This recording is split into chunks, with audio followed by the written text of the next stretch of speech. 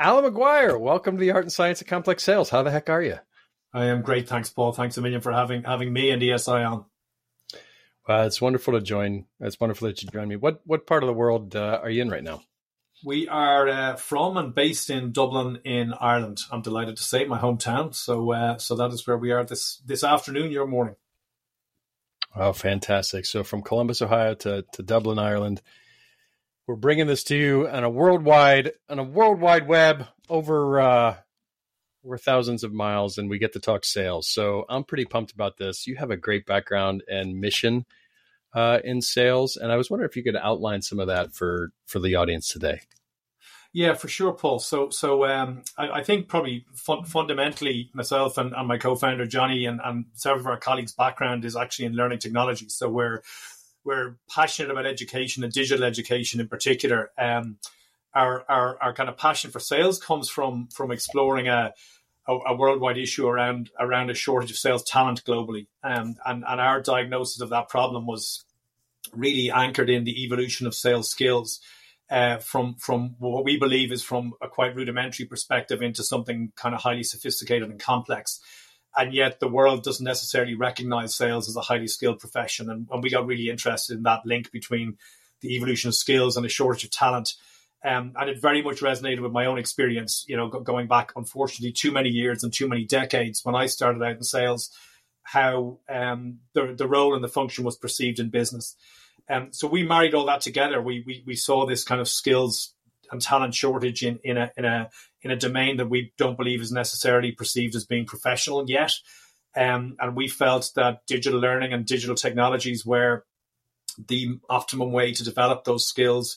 And with the icing on the cake being the opportunity to provide a proper university-grade credential in professional selling, which we believe the world has been lacking forever. And every other business discipline has that credentialing and certification option. Why not sales? And ESI was born out of that.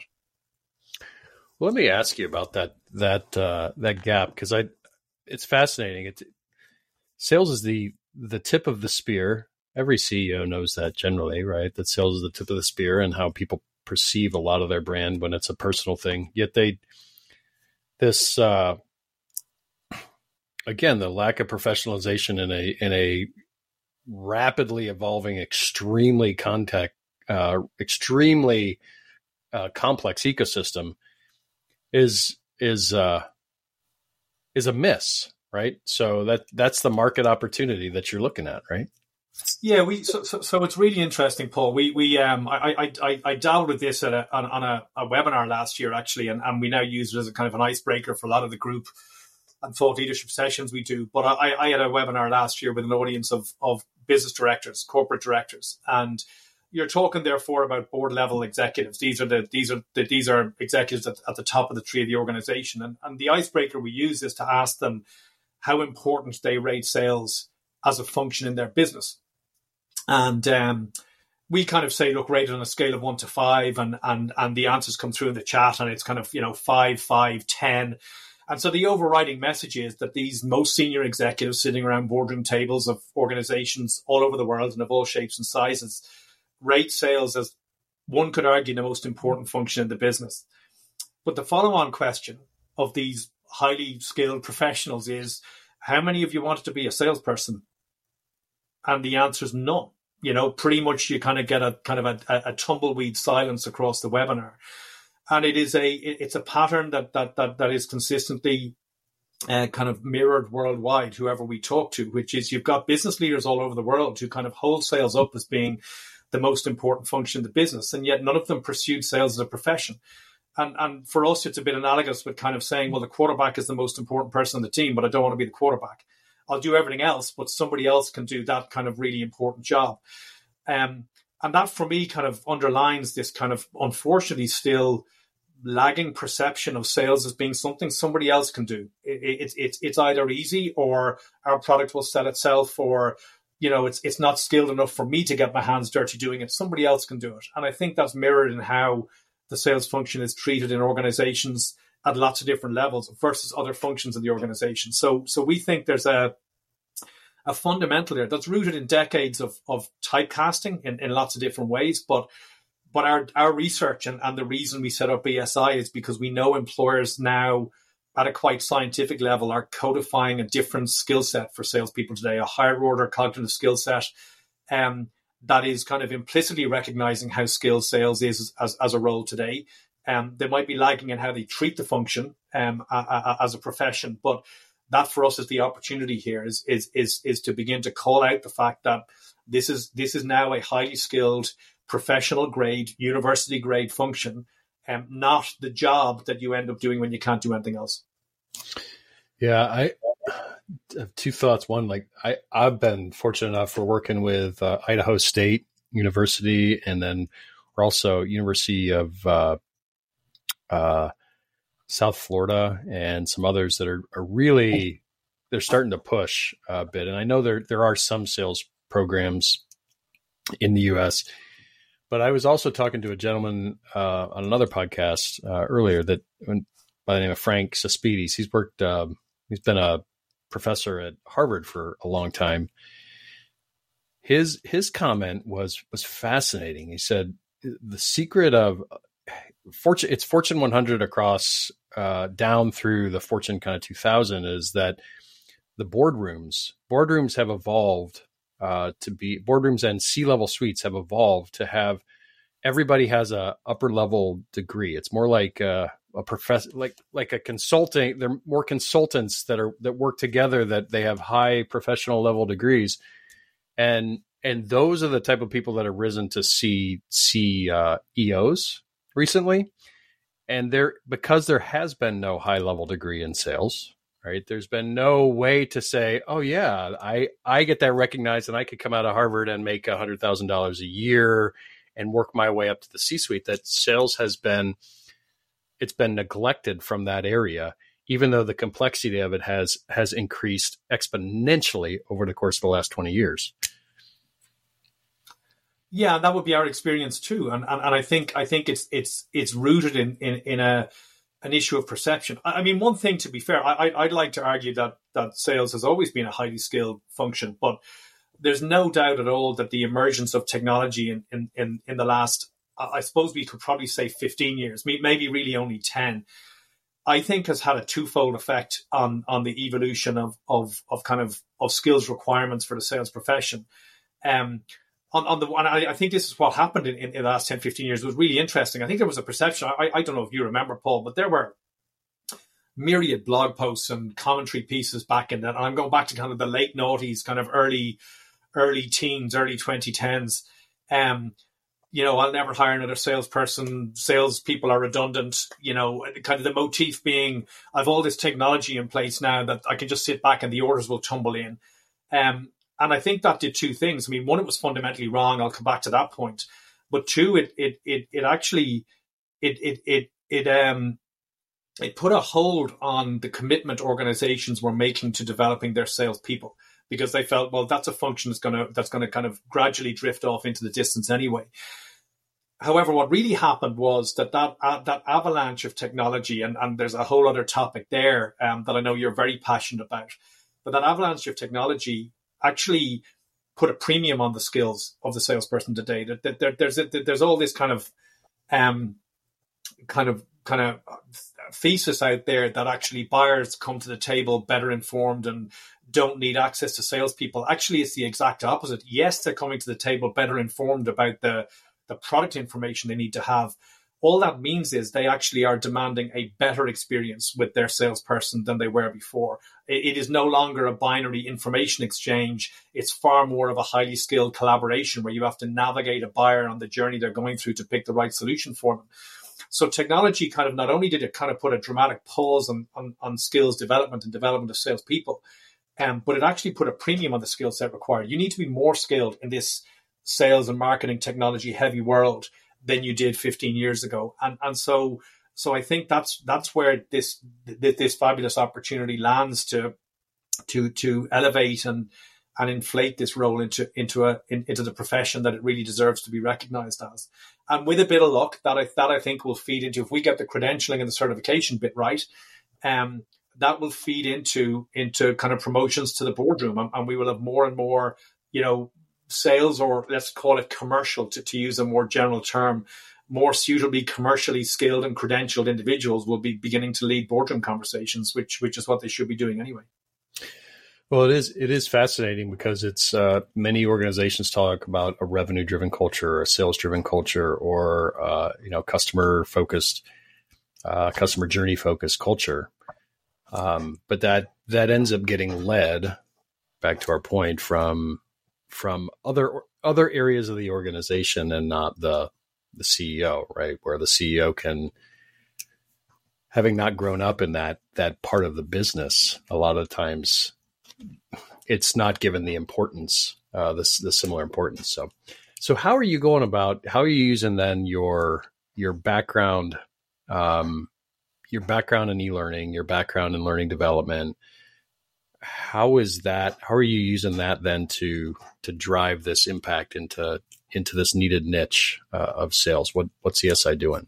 Yeah, so we're what's really interesting for us is, again, when you think about paradoxes in our universe, in our learning tech universe, one of the things that outsiders believe about e-learning, and they get lost in terms of what digital learning is all about. But one of the big paradoxes over the years has been a perception that that digital learning is not good at developing softer skills, and ESI is very much around softer, transversal, to coin a phrase. I mean, if you want to get very nerdathon about it, higher order cognitive skills. They're the skills that ESI is focused on developing, because we know they are the skills that employers want in their commercial resources today. That's the good news, and that they can't find.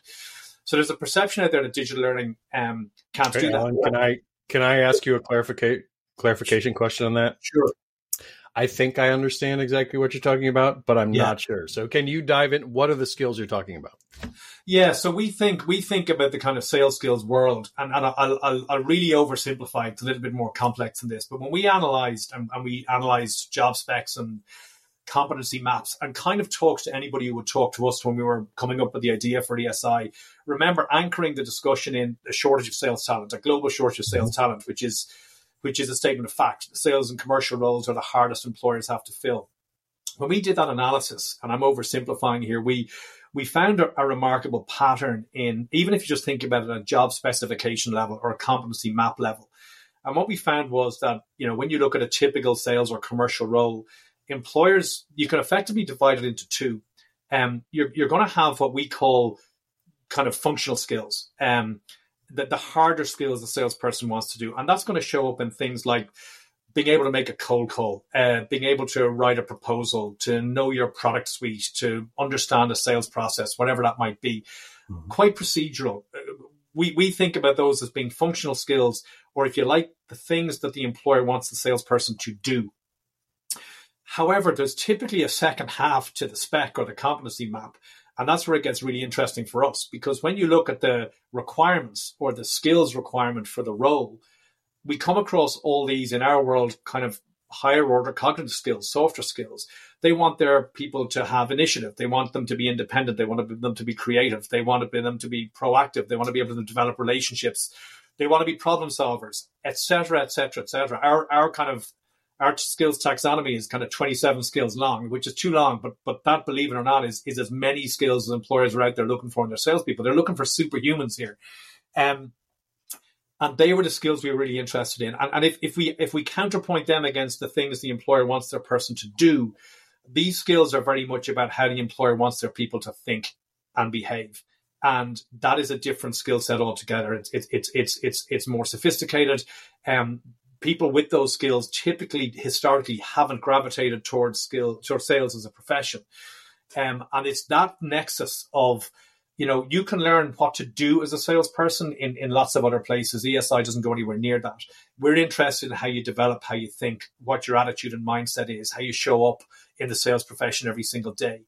And we built our curriculum around developing those skills.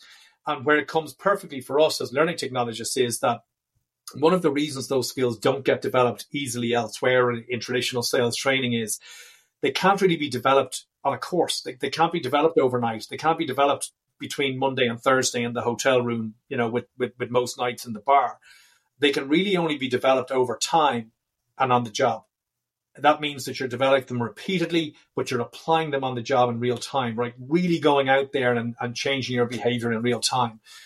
And for us as learning technologists, we feel, well, what better modality to do that in than digital? You have an always on asynchronous solution. I need to develop these skills over time. I need to do it repeatedly. I need to do it on the job and apply it on the job in real time. Well, actually, not only is digital learning well suited for that, digital learning is really the only modality to do that in. But you have to get the learning right. And there's a huge amount of instructional science and learning science behind our solution that makes it work in ways that, if you like, content doesn't. And we get very pedantic and high and mighty and precious about the difference between learning and content. And that's a whole other conversation we could have, Paul. But the ESI designed, to develop those skills over time and on the job, it's hard. It's really hard. It's hard to do digitally. You need really sophisticated instructional science to do it. And that's what ESI does. Oh, that's fantastic. I even think of just like back to the title of the podcast, The Art and Science of Complex Sales. You've helped me actually dive down into the delineation of that. I mean, because I am a, like the systems side of it, the process side of it, the checklist side of it, the activities that you're going to take and the discipline side of it, you're dead right. That gets taught a ton, right? And it gets taught, well, in the context, a lot of times in the context of that manufacturing line, right? This is how sales should work, and these are the things that we must do, and you check this, check this, check this. The investment is to be able to take those and then leverage those with the skills you're talking about, right? To leverage that process with an excellence in skills of, listening, empathy, putting yourself in somebody else's shoes, developing that mindset. What do you find is in having done this and having talked to everybody? You listed 27 of those things, but what are the real top level executives looking for in terms of those skills? Is there like 3 or 4 that come out that they're just raising their hand, like have to have these in a top level sales executive? It really does vary. So what we found was, and we did a lot of deduplication and curation of, you can imagine with all the specs we looked at, Paul, we kind of had hundreds, but there were a lot of them were synonyms, and, one person's creativity is another person's art or whatever it might have been. So there were really a lot of synonyms. But I think if you look at it from the buyer perspective and rather than the employer perspective, the thing, I'd anchor it around 3 things that we would have seen and found, and really what our customers tell us, because we get lots of expressions of the problem statement from customers, but we really try and get under that and try and find out, well, what do you really mean by that? And the recurring theme the whole time we get is first of all, an ability to listen and a true ability to listen to the buyer and to let the buyer know that you are listening to them. It is a remarkably still consistent, and I hate to say tired stereotype that salespeople don't listen, and they keep going on script. They keep going on, but I've got something I want to do, and don't react. And whether that's on a call or whether it's through an entire sales process, it's about that ability to not only listen, but to make sure the person knows they are being listened to. That'd be number 1. The number 2 would be the ability to deal with the C-suite. And for us, that is anchored around the need for the salesperson at whatever level, whether it be, SDR or BDR or top of the funnel, or whether it be at the sharp end of the sales cycle or key account executive, whatever.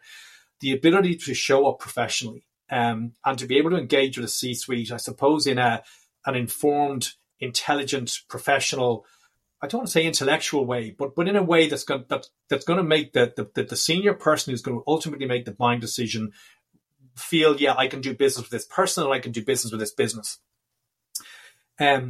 So that is number 2. But the absolutely extraordinary thing, Paul, and this is just, and we talk a lot about our problems hiding in plain sight, but this kind of blows us away time and time again. When we talk to our customers about what's the real problem that you have, the word they will come back again and again, anchored in the first 2 points I made, is the word confidence. My people aren't confident. And they really struggle to diagnose why that is.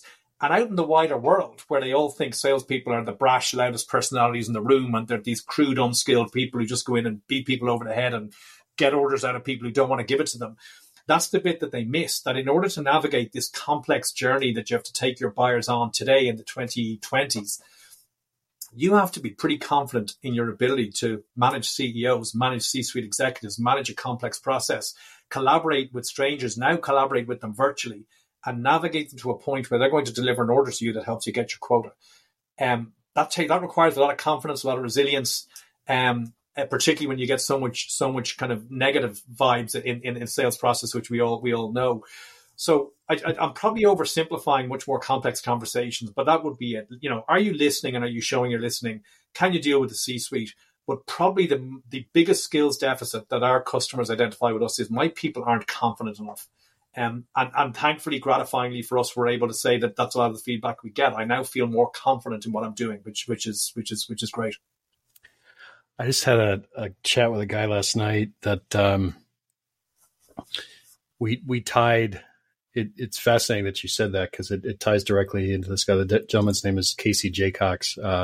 It'll be another great podcast on this that people can listen to. But we tied confidence directly to two factors that person, or three factors that, and I'm wondering your feedback on this, because just on the same topic, but three big factors. Number one is identity, like identity in terms of how they're operating and what they're built to do for their company and with their people. Second is humility. You'll be able to say that I don't have all the answers, but the only thing I know is I can figure it out, right? And third, because that figured out, is transparency. So the great salesperson has to be confident. You have to be able to go to your VP of sales and have that conversation that says, I have no freaking idea how to help this customer. I need you to build into me. Can you help me with that?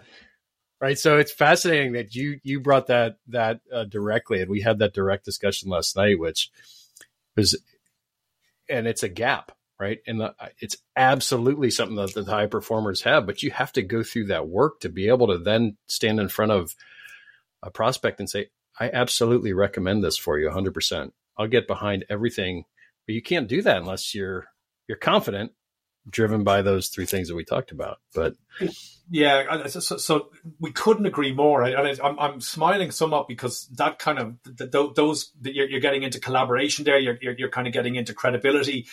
And all these are all part of that skills taxonomy we talked about. I link all that to a couple of really interesting things, Paul. That ability, what's really striking there is that there's a kind of a subtext and a motif in how employers treat their salespeople. That is, we're going to tell you what you should know, and you're supposed to know everything. And if you don't know everything, that's a problem, right? But what's much more interesting for me is the difference in treatment of salespeople in an organization versus other functions in an organization. So what you described there was an environment where, do you know what, I'm trying to navigate something here. I'm stuck a little bit. I don't have all the answers. And I need to go to my boss or my line manager, or perhaps a colleague in a different function. I need to go there with vulnerability and say, I don't know here. Can you help me? And in pretty much every other function in the business, not only does that happen organically, but it's encouraged. It's not a problem. You're able to go there. If you're in accounts or if you're in HR and you're struggling with something, you're going to go to a senior colleague or whatever. The salesperson is typically going, and there's too many of these cultures still in existence, at risk of getting fired. You know, what do you mean you don't know that? Well, what's that going to do for your quota? You know, you're going to hit your number this month. And if you don't, you know, you missed it last month. So you have this kind of huge difference between salespeople are under this pressure to be kind of, to know everything and just go off and do it and not have that kind of collaborative comfort blanket around them. And yet they have to collaborate with prospects and clients all the time. And to deliver their quota, they need to be able to collaborate with colleagues. And they need to have the confidence to be able to be vulnerable in front of colleagues and not feel this pressure to be kind of all seeing and all knowing. And that all goes to that kind of sophisticated skill set that you need. You're going to get your quota every month. And this is what employers can sometimes miss. You're going to get your quota every month if you organize the resources available to you in the right way to get your order on time. You're less likely to get your quota every month if you have to operate as an island, and you know the confidence and the vulnerability to communicate and collaborate with others. And that's a journey I think employers are going on as much as salespeople are going on. And there's a whole other story I could tell you about how we see sales cultures play out differently versus other functions in the business. It is remarkable how the function is treated differently, how people are treated differently as salespeople. So that begs a point on your process for getting into with your training, right? So are there levels? Are you also, we have certification, just kind of certification for the salesperson and diving in and treating that as a function. What about the sales manager and even the basics of it for the C-suite?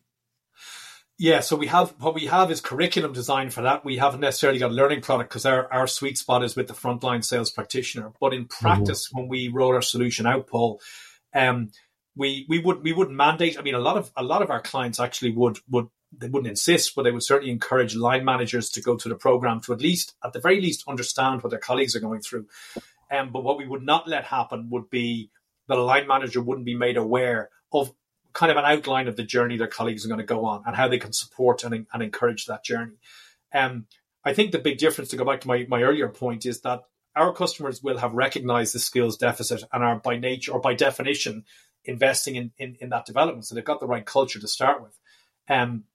So a large part of this is, we definitely have sales leadership curriculum, but there's a smaller audience of sales leaders out there. So that's kind of on our product roadmap down the road. It is by far the next kind of demand item from our clients, but we're still building out the micro credentials for our sales practitioners. But the key thing for us is addressing is either identifying the existence or non-existence of that developmental culture. We talk at a kind of strategic talent level with customers about the fact that, the root of your problem is in a global sales talent shortage. So fundamentally, if you recognize the fact that there aren't enough people on the planet who have the skills you're looking for in your commercial people, that's a big aha moment. Because if that's the real world out there, and it is, if you're operating a kind of hire them and fire them culture, you're really on a 360 kind of, no ending vicious cycle where you're going to a limited talent pool to start with. You're almost by definition hiring people who don't have the skills you need them to have because the people who do have the skills aren't out there. You're putting them into a position where they aren't skilled enough to do the job that you want them to do. When they don't get that job done, having identified that they don't have the right skills, you fire them and you go back to the same limited talent pool that you got them from in the first place. That is a no-win sales talent strategy. You're going nowhere with that. There's no other function in the business where you go out and expect to hire the perfect professional into every single role. So you'd be starting with the fact that I'm going to hire imperfect people with skills gaps. And there's no other function in the business that you would not invest in the skills development where they have gaps. And yet organization after organization after organization chooses to do that with salespeople. They hire people they know have skills gaps and they don't invest in their development. And that's just wrong. And they wouldn't do it for any other function. Why do they persist on doing it for sales? And even worse, why do they persist on doing it for a function where there's a talent shortage in the marketplace? It doesn't make any sense at all at a simple talent, strategic talent level. So I'm going to take a complete left turn here because something just popped into my mind that I have to say, which is, you ever watched the show Dirty Jobs with Mike Rowe? Have you ever seen that? No, I'm not sure it's over here. Okay. Well, I'm going to have to get you an episode. It's really fun. It's a hysterical show. It's really funny, but he goes in and he essentially looks at, they're usually small to medium businesses across the US that are doing the jobs that really nobody else wants to do, right? They're doing plumbing, they're doing termite disposal, they're doing all sorts of different things. And what's really fascinating about what you just said to me is that I've watched a couple of those episodes recently, and one of the things that I keep seeing is that longevity. Even if it's a person that comes in and they had an episode on squid ballers, like they literally catch squid and then they had to rip apart the squid and sell this or this. The people that were on the line ripping apart the squid, they had invested in them to teach them how to actually do this and how to get ridiculously fast at it and do it again and again and again and again and again and again and again and again and again and get really dang good, right? But these people have been working there for 27 years, and you watch them do it, and then you watch Mike come in and try and do it, and he screws up their whole production line. Yet we teach sales a lot of times or at least what I've seen is that production line without the investment. right? Without that time to become the greatest squid baller, in history. And that's a lot of times we teach sales that way when it's the opposite, right? It's really, that's why hiring is so darn hard. Unless we're hiring people that we, really want to invest in. This is a tough spot to hire. It really Sorry, I is. took that left turn, but that just popped into my head as an example. And it was like, why do we do that with salespeople? And you're so right. And there's a double whammy there because it's a really interesting analogy. And if we go back to, and this really resonates, I know, with Membrane, because all the things we're talking about here are the human element of sales. They're the things that I'm going to argue, even in this world of AI, that still requires a human brain to do this. You've got to navigate and think about things. So you have a double whammy there. First of all, as you say, we're teaching, and we're still teaching salespeople to be production line people, that there's a process, and that you follow that process, you're going to get your result. And in some cases there's no doubt that's true. But in the vast majority of cases, it isn't, fundamentally because the process is dictated by the buyer, not by the seller. And very few buyers buy in exactly the same way. And so you need to understand the process and the places your world could land in when it comes to navigating the journey to a sale. But actually, what you need to be able to do is handle what happens when that deviates. And it will deviate more often than not. Because I've been in this game a long time, and I struggle to think of two sales opportunities in my decades in this game that went through exactly the same process, and that's over decades. So the salesperson's job is to understand, there's a path you need to follow, but chances are the most important person on that critical path is the buyer, is not going to want to follow that path the way you want to follow it. And unfortunately, they're the ones who decide, not you. Now, you have to kind of navigate them back in, a little bit like herding cats, but you've got to navigate them back into that path as best you can. Or you've got to work out, well, whatever path they're going on, I've got to make sure it delivers my order when I need that order. Or if it isn't going to, some other opportunity is. And that's the human part of all this. And as you say, there's other functions that are completely production line, process and kind of procedurally driven. And we invest heavily in the development of those. And yet in this world, which is probably less procedural than people would like it to be, therefore demanding ever more sophisticated human skills, we choose not to invest in that development. And that doesn't make any organizational sense. Yeah, and I've noticed it really is that combination. Like you can look at study after study. There's about a 30% uptick simply from putting a strong sales process in place, right? Simply from having that and putting that in place. But it's that art of making that sales process, of trusting your sales team enough and increasing their skills around that to actually use the process in a way that's most effective with each individual customer.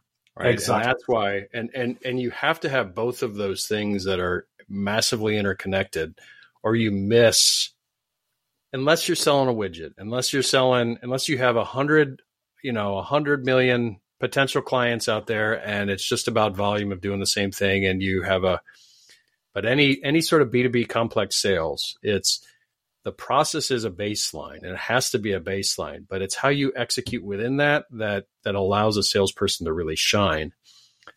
And and you going on this mission relative to the skills and developing those in people is incredible. Like giving them the tools and the resources to be able to navigate that regardless of where they go, right? Because we spend a ton of time and a ton of money investing in people, and we want the best in them. But to get that baseline, to get that certification, and that they could take anywhere is really huge. That's a massive undertaking. And you've kind of nailed it, Paul, because this isn't, as I say, to in any way undermine the importance of a process. It's about how do you react when something falls outside of that structure. And in our experience, that's what our customers most struggle with. They have all that foundation, but they don't have people who are able to either operate that process to a level of high performance, or perhaps more importantly, how do they react to that process when it goes awry, and how do they get back on track? And that's the problem. If you make it too binary and too rigid, if you have people who can't think outside of that process and go, wow, I've now veered off path, I've got to get back on path. It's the skills you require to do that we're focused on, and I kind of couldn't agree more. That's high performance, but I think the key word as well is human, and again, I know that resonates with you guys. There are elements to this world, more so than ever before. It isn't about ramming product down somebody's throat. It's not about forcing somebody into a process. It's about corralling and managing them through a process to get the result that you need, which is your order. And that requires a human brain. Yeah, it's the human empowered system, human empowered process versus the lack of that, versus the rote have to just do it again and again and again and again and again. And I think I keep seeing a market, and we're going to have to wrap up. I keep seeing a market that teams are investing in three main things. And that's why it's so fascinating to talk with you and hear the same type thing, but they're investing, especially during now, right? During now when money's not flowing as fast as it used to, they're investing in talent, which is how do I, if I have the talent, how do I retain it, keep it, and grow it? If I don't have the talent, how do I find the best that I can then, number two is training, dive in with them, empower them with the skills they need and the processes they need to execute and do that well, and invest in them as people and not as automatons, right? We have plenty of AI now. We're going to be able to invest in automatons all we want for a long time, but invest in them as people to do the things that people can do and train them to do it really well. And then the third is the technology, which is where we really intersect, which is how do we take this and not expand a tech stack a lot bigger than it ever needs to be to actually empower, but to instead to empower human processes and to train them really well, right? To build that together. And that's where I'm so passionate about, your mission and ours and how they collide, right? Because it truly does elevate that sales profession. So how does somebody find you, Alan, if they're interested in this, they hear this, where do they find you and how do they get in touch? Well, we love to talk to anybody, and we really are. We love to talk to people. We may end up selling to them, but we just love to talk to people. I hope what comes across is we're really passionate about learning and we're really passionate about sales. You'll find me on LinkedIn, Alan Maguire at ESI in Dublin, Ireland. So please connect, and you'll find us on the web at esinstitute.com. ESI stands for Entrepreneurial Sales Institute. We're now just known as ESI. You'll find us at esinstitute.com, and we would love to hear from anybody who's listening out there who'd like to explore what we've discussed today or anything else they feel is relevant to sales and learning. And so if you don't speak Irish, that was esinstitute.com and Alan Maguire. Thank you, Alan Maguire. Can we put subtitles? Can we put subtitles on Spotify, Paul? I don't know if we can. Yeah, I don't know. But I forgot to ask you at the beginning. I was supposed to ask you, how's the crack? It is very good. It's mighty, as they say over here. It's a mighty crack. Okay, and that's CRAIC, right? That is CRAIC. Yeah, for the avoidance of any politically incorrect interpretations. I should. Sorry, I forgot to ask you at the beginning, but. No, it's been an absolute blessing to have you on, Alan. Awesome. And any final thoughts you want to leave the audience with? No, just I think thanks a million for having me, Paul. It's been a pleasure as always, and let's do this again sometime. You got it. Absolutely. Well, with that, everybody, we're going to close out the episode of The Art and Science of Complex Sales. Have an amazing day. Keep shining bright, and we'll talk to you soon.